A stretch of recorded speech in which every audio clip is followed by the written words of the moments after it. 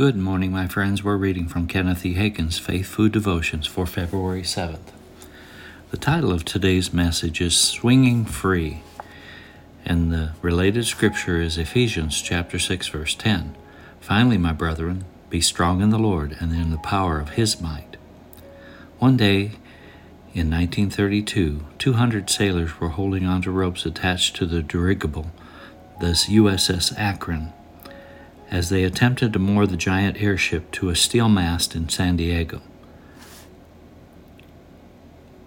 Suddenly, however, the dirigible shot straight up in the air. Some of the men hung onto the rope and were swept up with the ship, soon falling to the ground. Several were killed.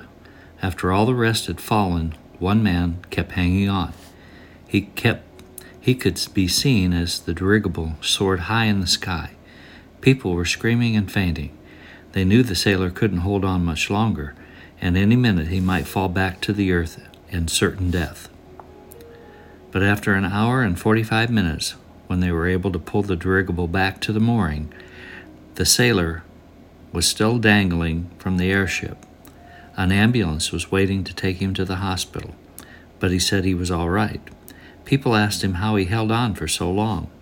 He told them that he had found that he had about 4 foot of rope, so while holding on with one hand, he tied the rope around his waist with the other, and the rope held him. He had just been swinging free the whole time. Many Christians are also trying to hold on and hold out, but instead they give out. Some even fall.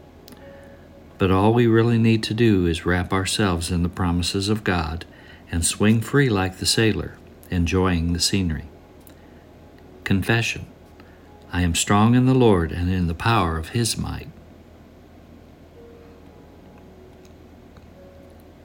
I am swinging free in His strength